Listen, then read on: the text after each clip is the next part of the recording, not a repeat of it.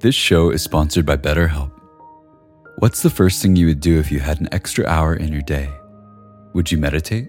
Would you go for a run? Maybe you just like to rest for a while or take a nap. Therapy can help you find and prioritize what matters most so you can do more of it. It's a great way to increase self-awareness, develop coping skills, alter negative behaviors, and more. If you're thinking of starting therapy, give BetterHelp a try. It's entirely online and designed to be convenient, flexible, and suited to your schedule. Learn to make time for what makes you happy with BetterHelp. Visit betterhelp.com/insighthour today to get 10% off your first month. That's BetterHelp, HELP.com/insighthour.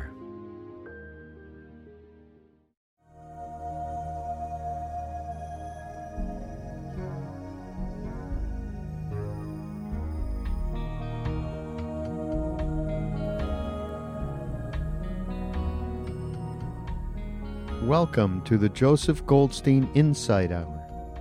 This podcast is an expression of our shared interest in self-discovery. Join Joseph as he shares his deep knowledge of the path of mindfulness. If you are interested in supporting this podcast, please go to BeHereNowNetwork.com/Joseph.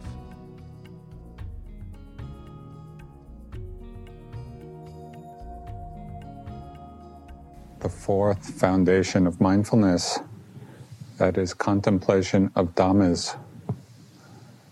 And understanding that in this context, Dhamma means categories of experience, or how different factors function.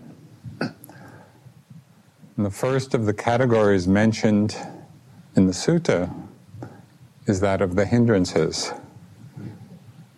We discussed the nature of the hindering mind states both in general and also looked in some detail at how to work with sensual desire and exploring the 5 steps that the Buddha outlines in the sutta.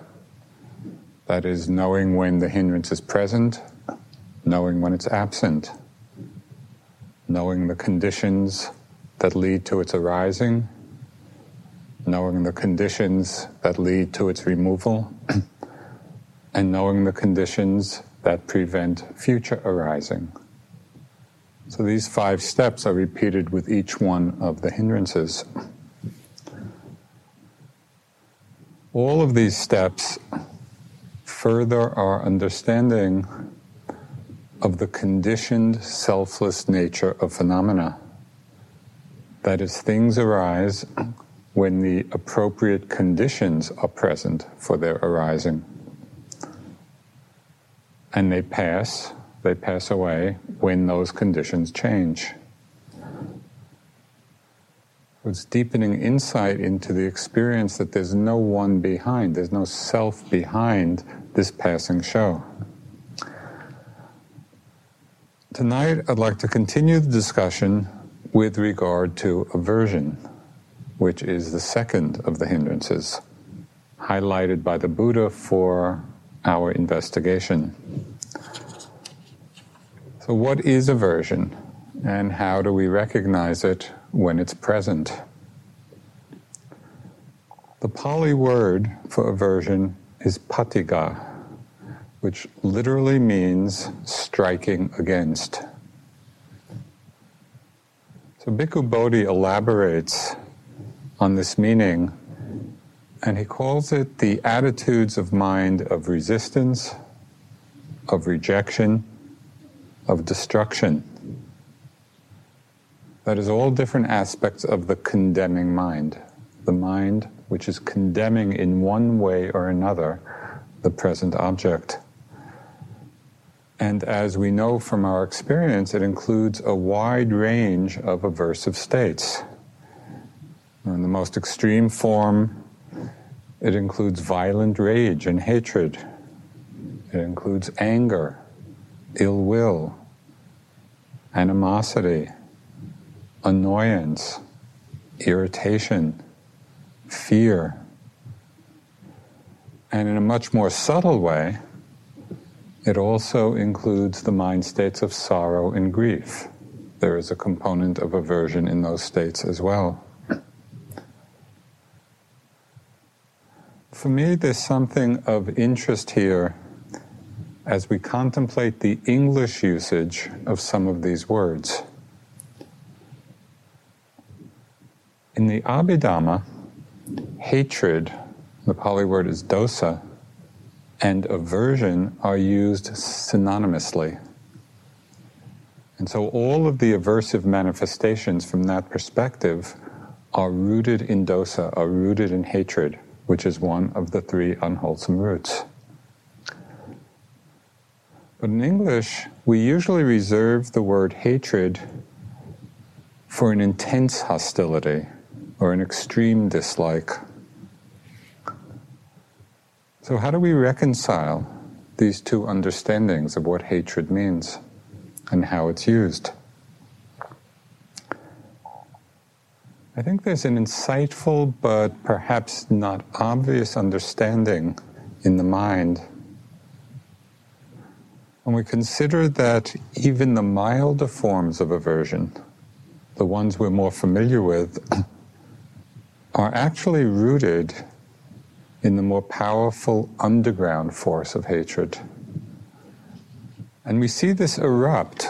We see this underground force which usually we're not connected with, except as it manifests in its more mild forms. But we see this underground force of hatred often erupt in times of war, or racial or ethnic or gender violence, or even just in intense interpersonal conflict. How annoyance, irritation, dislike can suddenly be transformed into rage or into hatred because it's rooted in that mental factor. But as powerful as this underground force is, it's the power of mindfulness that lets us look clearly and deeply into our own minds.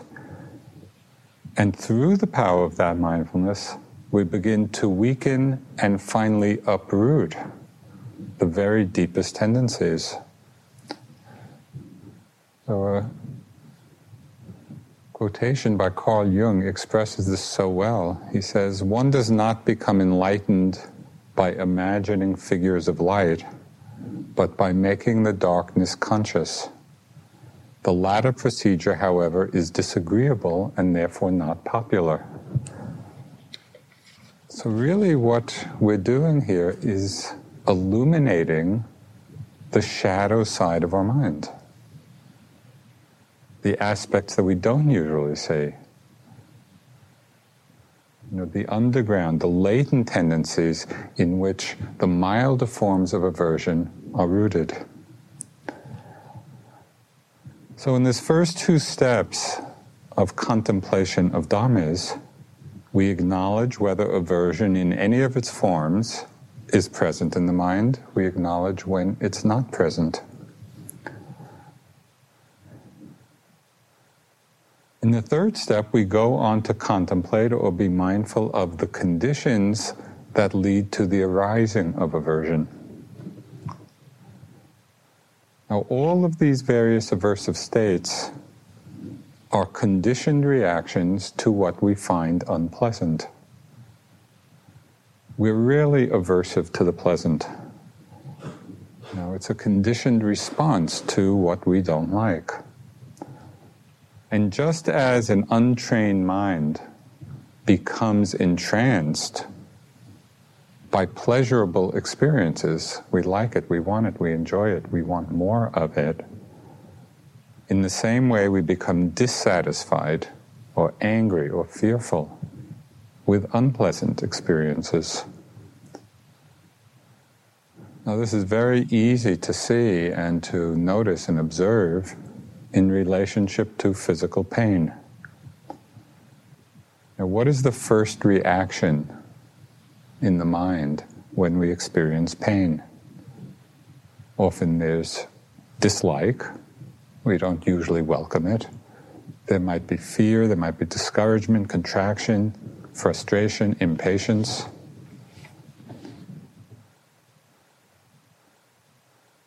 And on more subtle levels, as our practice evolves and we get better at being with pain, in an equanimous way, we might think that we're open, we might think that we're accepting, that we're being mindful. And yet sometimes the very language we use to describe our experience in a way that we consider quite objective is actually just furthering a subtle aversive reaction. I'll give you an example. One of the times when I was in Burma and practicing, I'd been there for a month or so, and the practice, my mind was getting concentrated, my body was opening, everything was flowing, the energy felt good. The whole body felt open and flowing except for one spot. This knot in my neck. And I'd be working it, and I'd be bringing the mindfulness to it, and so I go in to report this to Sayadaw U Pandita. It says, the whole body's open, the energy's flowing, but there's this one energy block. And he got on my case a bit for calling it a block. Because just in that languaging, the word itself, as he pointed out, contained desire and aversion. Block, something we want to get rid of, something else we want to open it. And so even though I thought I was describing it objectively, it was actually just strengthening those subtle reactions. The actual experience was one of tightness. Tightness. And from the perspective of mindfulness, tightness and tingling are equal.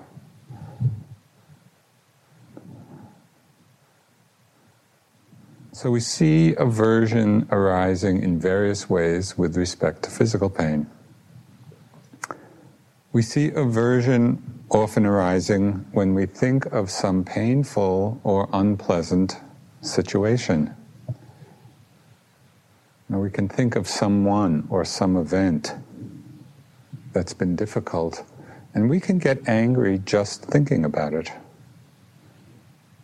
But in that moment, we're actually just getting angry at a thought. One of Munindraji's favorite lines was, "The thought of your mother is not your mother. It's a thought." And yet, whether it's one's mother or anybody else, the thought comes and it can stir all kinds of reactions.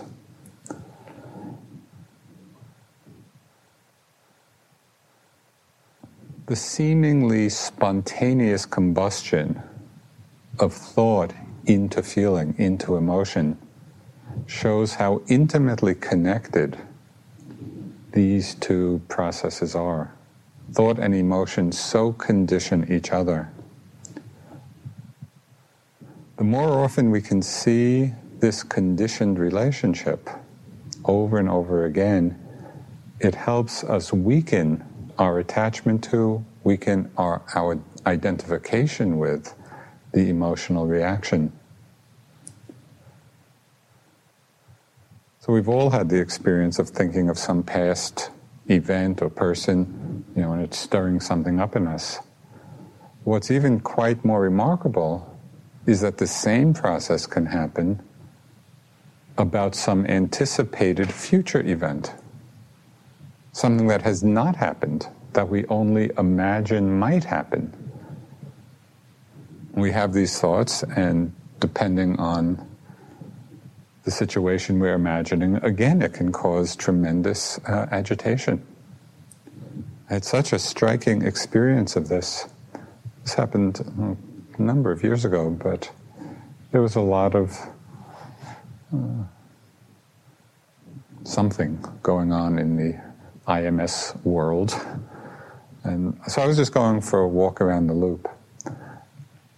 And I was noticing in my mind certain thoughts about what I thought might happen at some upcoming meeting. The thought arose, and I could immediately feel sort of aversion and anger and annoyance and irritation arise. But I was pretty mindful, at that moment. And so I saw it happen. I saw the thought, and then I saw the emotion. So I decided to experiment.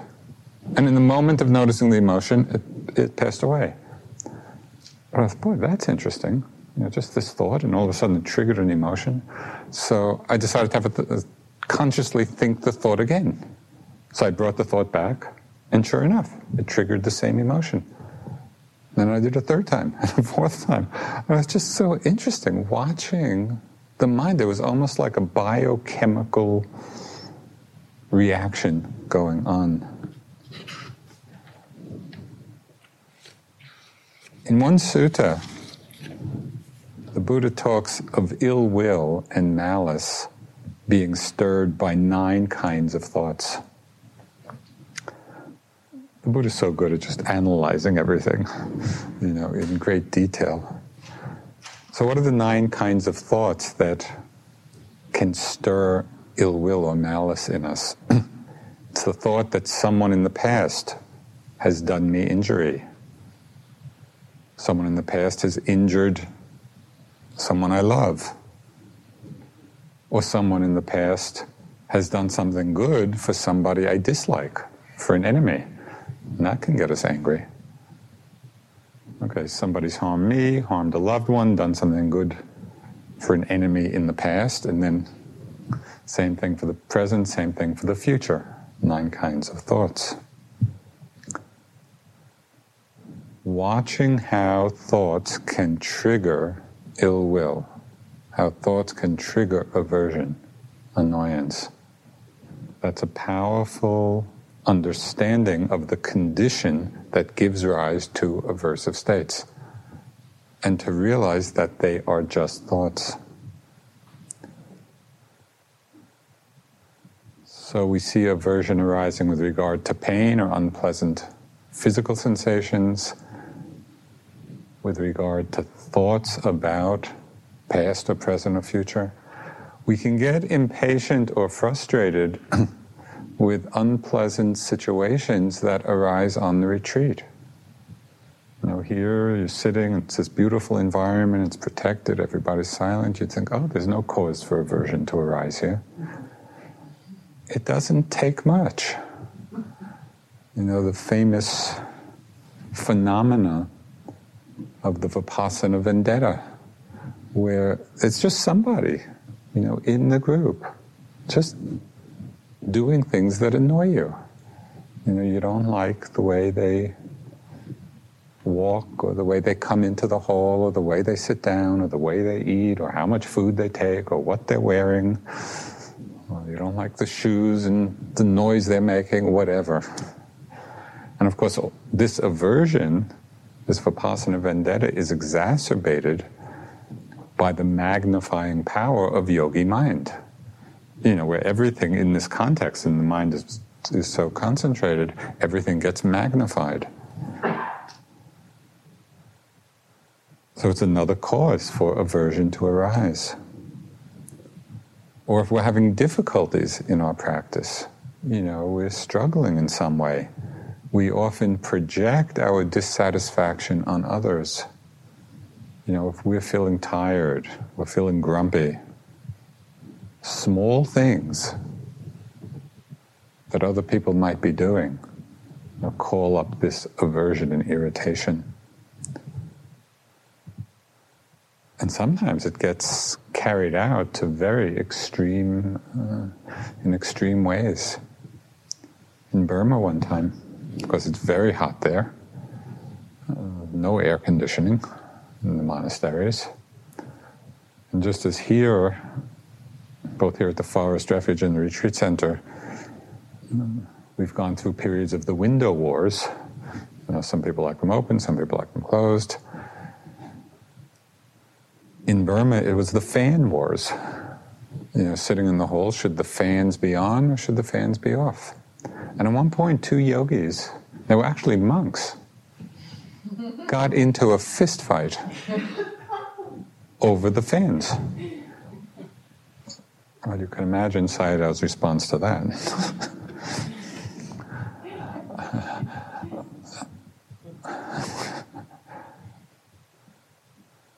Aversion arises when we personalize difficult situations that are impersonal, not even ones that in one way or another are directed at us, but totally impersonal situations can cause aversion to arise. And we see it in the world a lot. You know, you go to the airport 2 hours early and your flight's canceled, you know, or you're stuck in traffic and the mind begins to get agitated.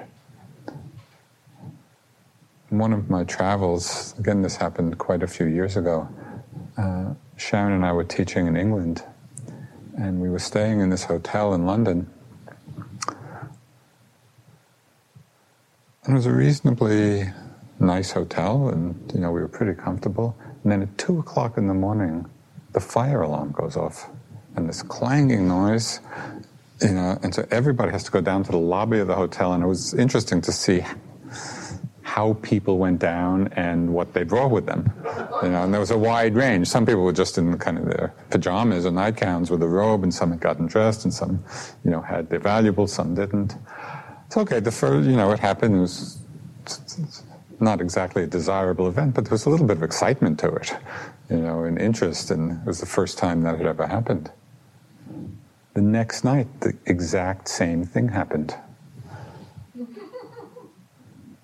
People's minds, including my own, were a lot less charitable. And the attitude was, how could they do this to me? You know, here I am paying this good money, we want a good night's rest. And it was personalizing as if the hotel were doing it on purpose.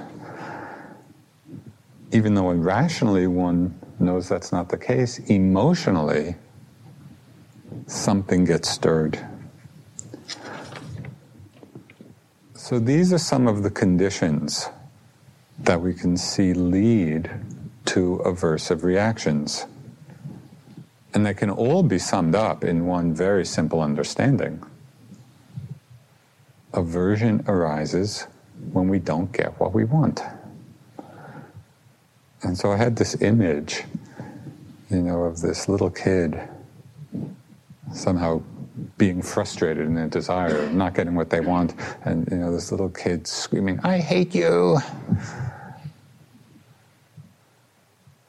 Well, we've muted the cry a little bit as adults, but it's actually the same mind state.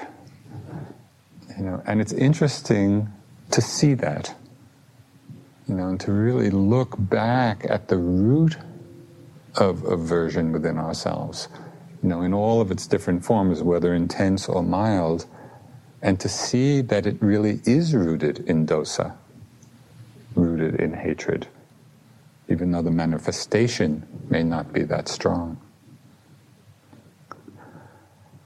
So the next instruction in the sutta is knowing the conditions for the removal of the hindrances. Not only knowing the conditions for their arising, but how do we work with them once they have arisen? Of course, the first and most direct approach is simply being mindful. Not judging the aversion, not judging oneself for having it. Simply opening to it as an arisen mind state. Oh, aversion, aversion. Here, the noting can be very helpful. Where we note ill will, we note anger, we note frustration, we note discouragement as soon as these different states arise. And it might be interesting to use the noting as a tool here to keep noting it until the state disappears. And actually see how many notes it takes. You know, anger is arising, or frustration, anger, anger, anger, anger. Does it take 5 notes? Does it take 20 notes? Does it take 100 notes? Does it take 1,000 notes? If you keep noting it, at some point, that mind state, that aversive mind state will change. and to see very clearly, however many notes it takes, to see very clearly that it is an impermanent state is a tremendously liberating insight. Not to know it intellectually, but to actually see it, track it, and notice the moment when it changes. An image I have is, it's something like, these aversive states, these aversive emotions arise in the mind. It's like a cloud. They're not as delimited as a thought, which has a clear beginning, middle, and end. Emotions are much more amorphous. And for that reason, they're often harder to really be precisely mindful of. So I see the noting, it's almost like poking holes in this cloud of anger. This, what's the word, miasma of ill will. And every note is it's like poking a hole, and poke another hole, until there are enough holes that the whole state disperses. So a first way of working with aversion, in terms of removing it once it's arisen, is simply to be mindful. But if the state persists, if the aversion is strong and the mindfulness is not strong enough, and we feel really caught in it in some way, then we can also bring in the quality of investigation. So we arouse the investigative aspect of the mind. And we can do this in a variety of ways. First is to check the accuracy of the note. Are we really seeing clearly what the state is? One of the times in Burma, I was sitting, and it was at a time when it was incredibly noisy there. Just noise on every side from a lot of different sources. And I was just feeling annoyed and irritated and grumpy. And so I was just noting different states. But it was only when I saw that basically what was happening, that my mind was complaining. It was just complaining mind. As soon as I could name it, and so accurately, the whole force of it disappeared. As long as I was noting around it, then I was aware that something was there, but it's like I had not touched the heart of it. So when we're caught and something persists, just investigate a little bit to see if the note is accurate. Another powerful way of investigation, of bringing investigation to aversive states, is to look at the relationship of the mind to the emotion.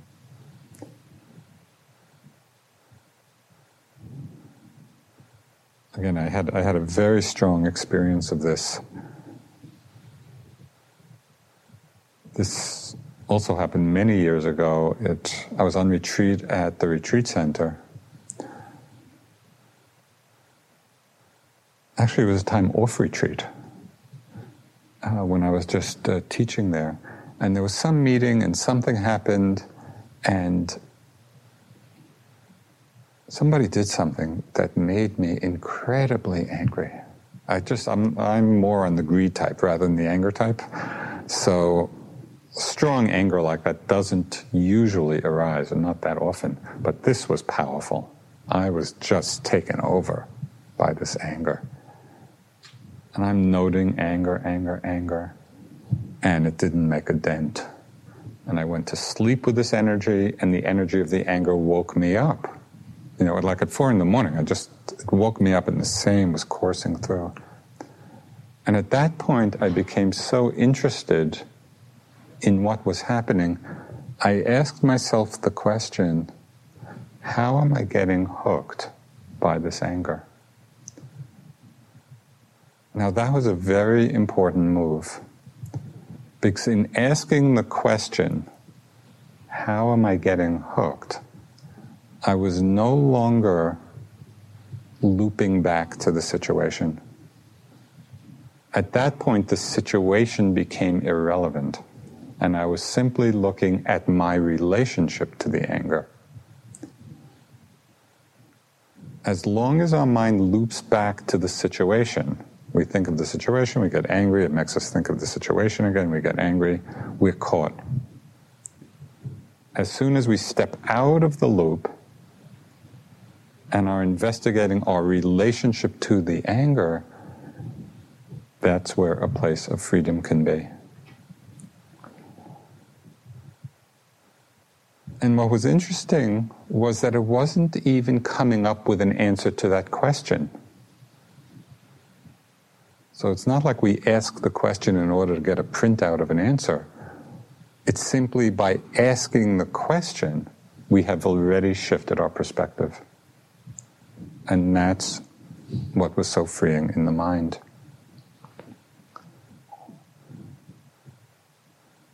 In this investigation of our relationship to aversive states, we can also examine a range of skillful responses. There's not just one skillful relationship we can have with anger or ill will. And we need to find the response, the relationship that's appropriate to our own conditioning.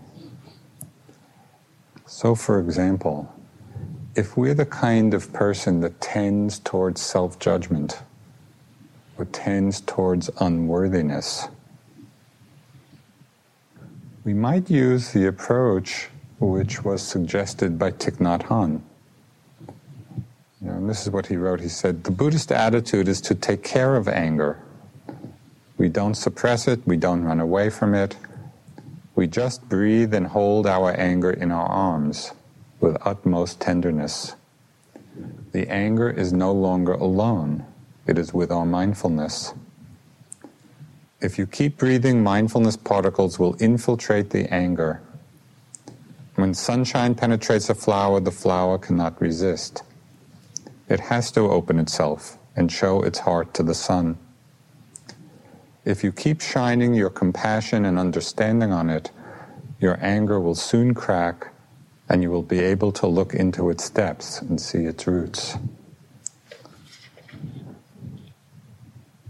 So for those people who have a lot of self-judgment, self-critical, this tender, compassionate, open-hearted embrace of anger, holding it in order to look at it, is very helpful. On the other hand, if we're the type that tends to self-indulgence or self-pity, it might be more appropriate to use the Sayadaw U Pandita method, of the warrior mode, pulverizing the defilements, show them no mercy, taking our sword of wisdom and attacking the defilements and cutting their heads off, and that whole approach. For people of the self-indulgent type, with very repetitive patterns coming up, sometimes this very strong response is very helpful. Instead of the all-embracing yes, we have the very firm no. Enough. A good note I found helpful is dead end. This is not going anyplace. I don't need to do this. Again, it's not that one of these approaches is right and one is wrong. It depends on our own conditioning, and it depends on the kind of space we're in. It's to know that there is a range.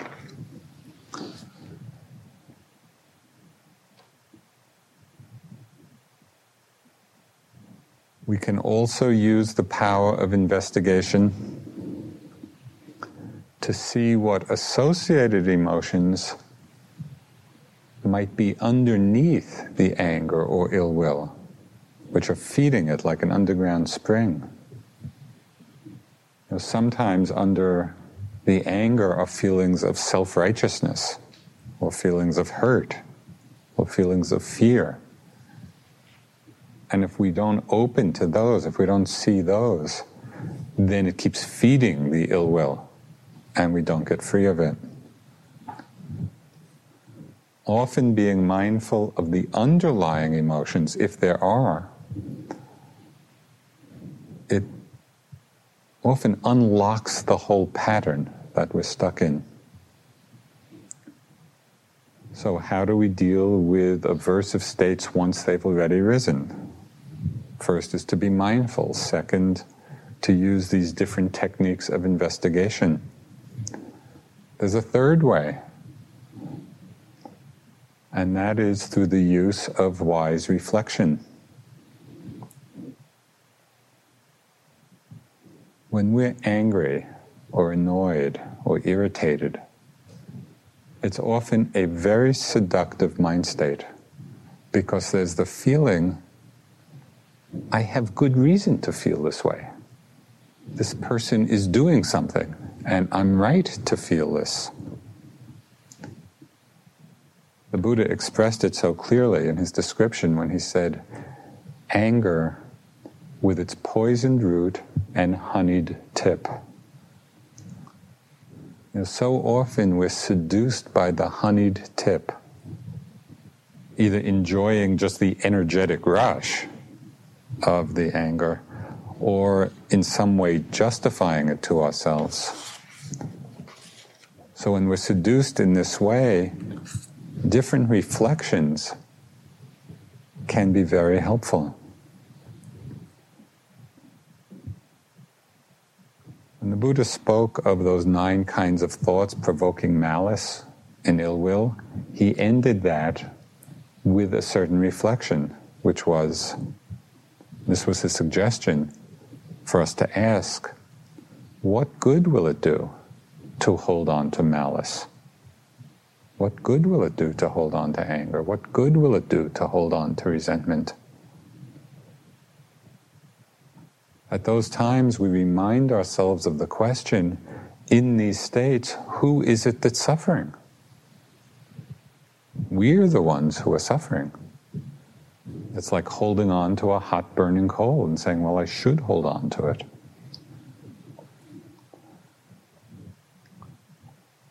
There's a famous verse from the Dhammapada, which I'm sure you're all familiar with.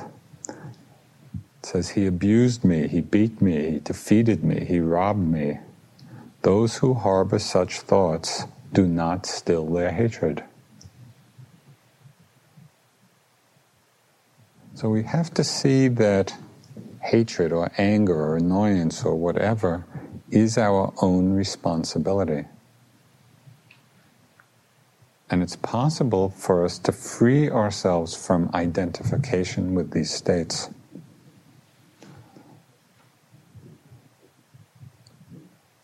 The second reflection, first is what good will it do for me to hold on to this? The second reflection is reminding ourselves of the reference point of our practice. What actually is our aspiration in practice? Is our main concern to be right or to be free? And we need to remind ourselves of what our purpose and aspiration is. And this is a very interesting challenge in life, where in different situations the anger feels justified. There seems a good reason to feel angry. So we need to ask ourselves, is our main purpose to be right or to be free? There's a story which, in the suttas, of a woman named Videhika. And she lived in the city of Savatthi in ancient India. It's one of the cities where the Buddha spent a lot of time. And Videhika had the reputation for being this very saintly person. very gentle, very kind, very open-hearted. She had a maid named Kali who did all the work. And this maid, Kali, thought, my mistress has this wonderful reputation, but it's actually me who's doing all the work. So I wonder what would be like, to test Videhika and really see if she's as gentle as it appears. So Kali started to get up later and later each day. And the work that she was supposed to be doing, she just didn't do. And at first, Videhika would get annoyed or, frustrated. But this went on day after day, and Kali just slept later and later. And it got to the point where Videhika was so angry by Kali's behavior that she took a rolling pin and hit her over the head. When I read this, I had an interesting reaction, because on the one hand, I did not think it was such a great thing to hit Kali over the head, but I kind of sympathize with Videhika and just that situation. If you're counting on somebody to fulfill an agreed upon responsibility, and they continue not to do it just out of apparent laziness or disregard, just sleeping later and later and not taking care with something that they've agreed to do. And not just one day, but over many, many days. And I thought, I'd be annoyed too if I were counting on somebody to do something that we had agreed upon. But the Buddha is making a very different point here. On a deeper level, the story reminds us of the radical and uncompromising nature of the freedom of Nibbana, of liberation. This is not a freedom that simply means we feel good, if the conditions are right. The freedom of the liberated mind is not dependent on conditions. The freedom of a liberated mind is untouched, is unmoved by changing circumstances. So if this is the reference point for our lives, then all the difficult situations we face, the frustrating situations we face, become a truth-reflecting mirror for our own minds. Do we get angry? Do we get upset when things don't happen the way we would like them to? Or do we respond from a place of wisdom? Probably for most of us, it's both. Parts of our mind will get angry, will get upset, will be reactive. And maybe at times we do tap into that place of understanding and wisdom.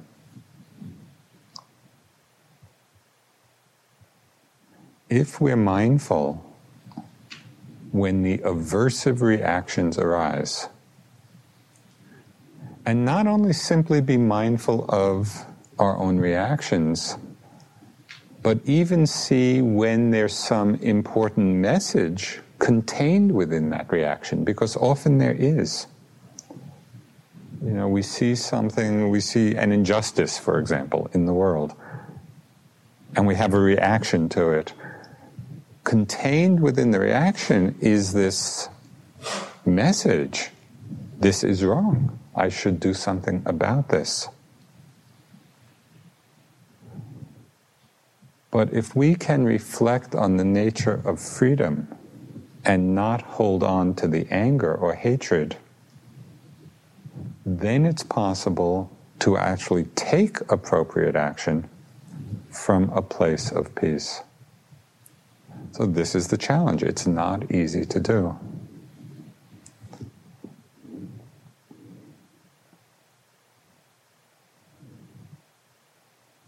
So the first reflection is, what good does it do me to hold on to this ill will, to this hatred, to this resentment? Who's suffering?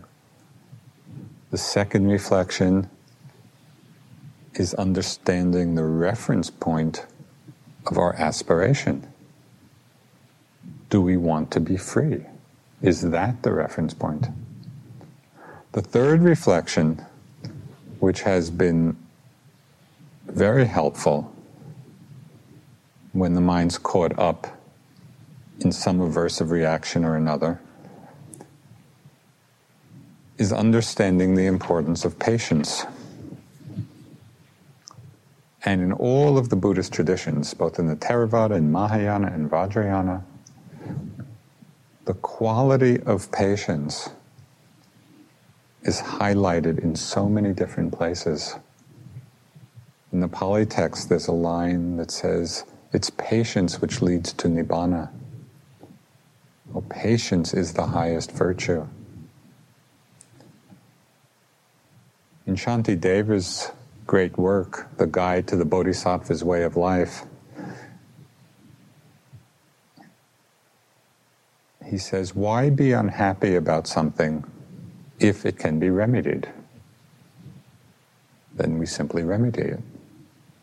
And what is the use of being unhappy about something if it cannot be remedied? There's nothing to do about it. And that's such a great encapsulation. And it could be shortened to, why be unhappy?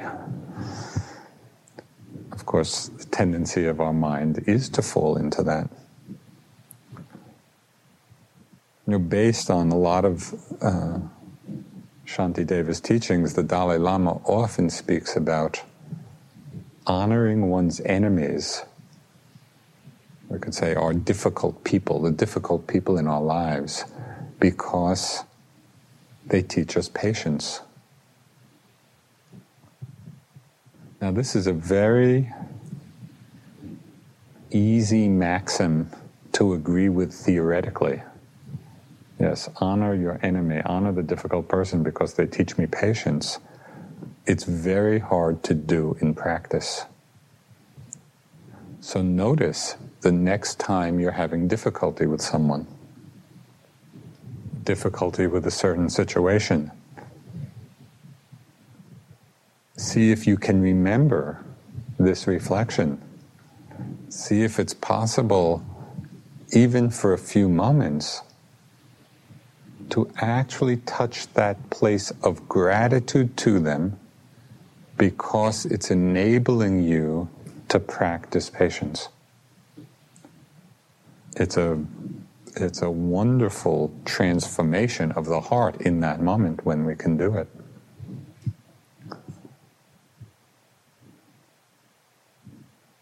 This reflection helps us loosen our attachment to our own point of view.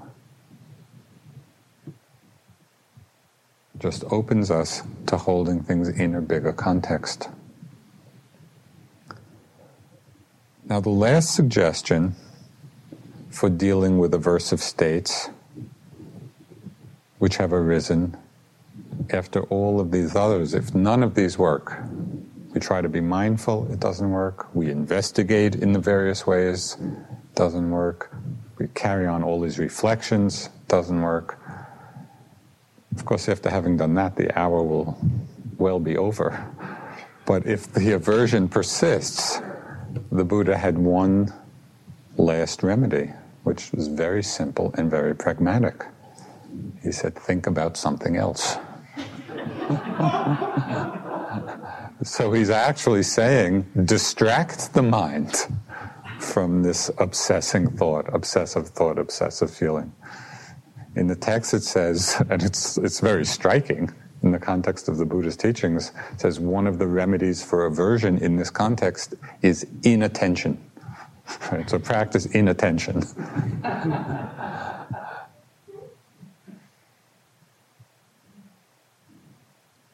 It's actually something to do, and I've been practicing it in these last few days about something Instead of having the mind just go to the same thing over and over again when there's really nothing quite to do about it, just don't think about it. Think about something else.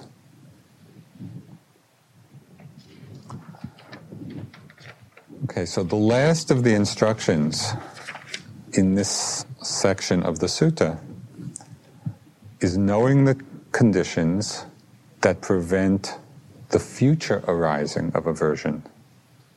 We see the conditions for its arising, we see the conditions for how to work with it when it has arisen. Now we look at the condition that prevents the arising of aversion. Now the most far-reaching of these conditions is the development of loving kindness, of metta. And it's that quality of the heart, it's that generosity of the heart that simply wishes well to all beings. May all beings be well, may all be happy. And it's a feeling that's not seeking anything back in self-benefit. It doesn't have expectations of something in return. And what gives metta its great expansive power, its all-inclusiveness, is that when it's developed, when we practice it, it makes no distinction between beings. It doesn't exclude anyone. The feeling of loving kindness has unlike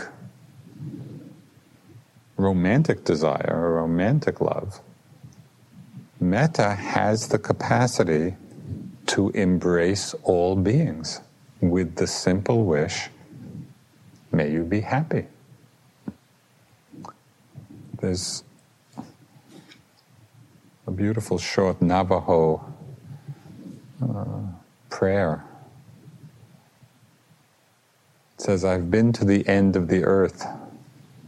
I have been to the end of the waters. I have been to the end of the sky. I have been to the end of the mountains. I have found none that were not my friends. And that is that quality of all-embracing friendliness.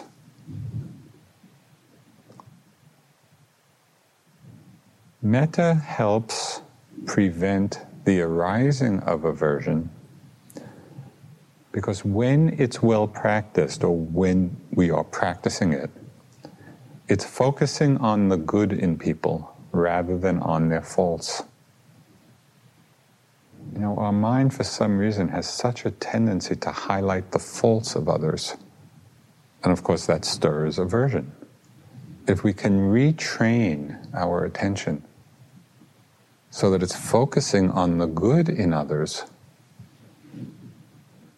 so then it's metta that naturally arises.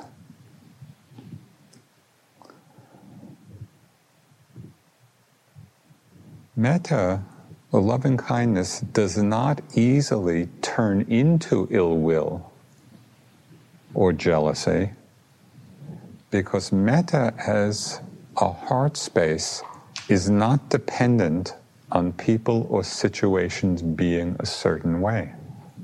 And that's its great stability. Because it's not dependent on people or situations being a certain way, we can abide in that generosity of the heart. Be happy. However you are, whatever you're doing, may you be free of suffering.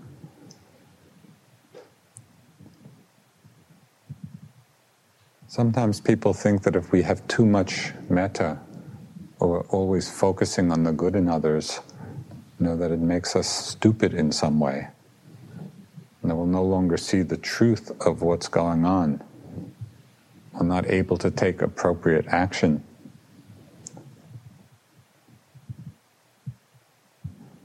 But it's actually the mind that's not clouded by anger or hatred that allows us to see situations clearly and to chart the right course of action. Even in very difficult situations, the anger, the hatred, the ill will does not help.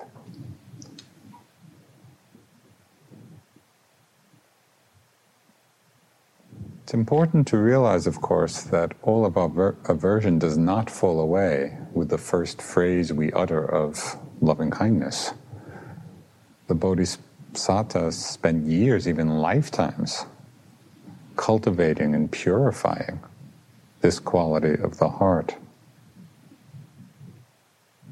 But as we practice it, as we recognize it, as we develop it, as we become more familiar with it, the feeling of loving kindness, the feeling of metta starts to arise more and more spontaneously in our lives. It becomes more and more the way we are rather than something we do. And the boundaries between metta and mindfulness begin to dissolve.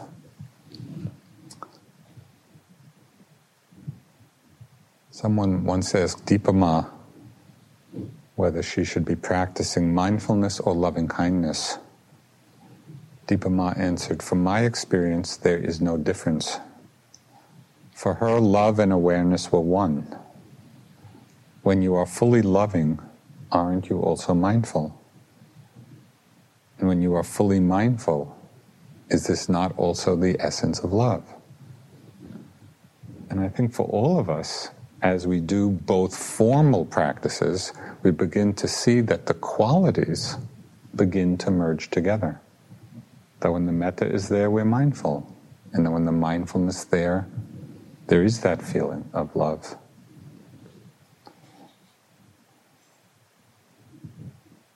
Just one other, since we're on Dipa Ma, there's one other little anecdote. One teacher described being hugged by Dipa Ma so thoroughly that all my 6 feet fit into her great, vast, empty heart with room for the whole of creation.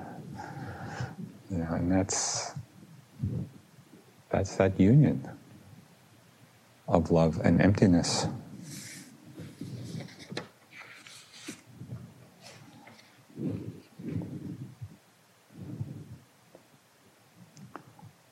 Here is where metta, as a dissolver of aversion, also becomes the ground for wisdom. Because the more loving, the more patient we are with the difficulties and disturbances that arise in our practice, in our lives, the more we can discern what is skillful and what is unskillful. We're not so lost in our immediate reactivity. The more loving, the more patient we are, gives greater space for discerning wisdom. With discerning wisdom, then our choices and our actions become wiser. As our choices and actions become wiser, we're happier. As we're happier, we feel more metta. As we feel more love, there's more discerning wisdom.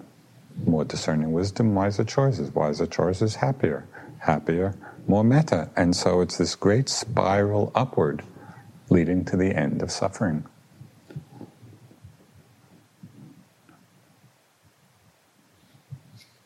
So I'd like to close with just this little closing teaching from Nyoshul Ken Rinpoche, who was one of our Dzogchen teachers. He said, "I would like to pass on one little bit of advice I give to everyone. Relax. Just relax. Be nice to each other. As you go through your life, simply be kind to people. Try to help them rather than hurt them. Try to get along with them rather than fall out with them. With that, I will leave you, and with all my best wishes."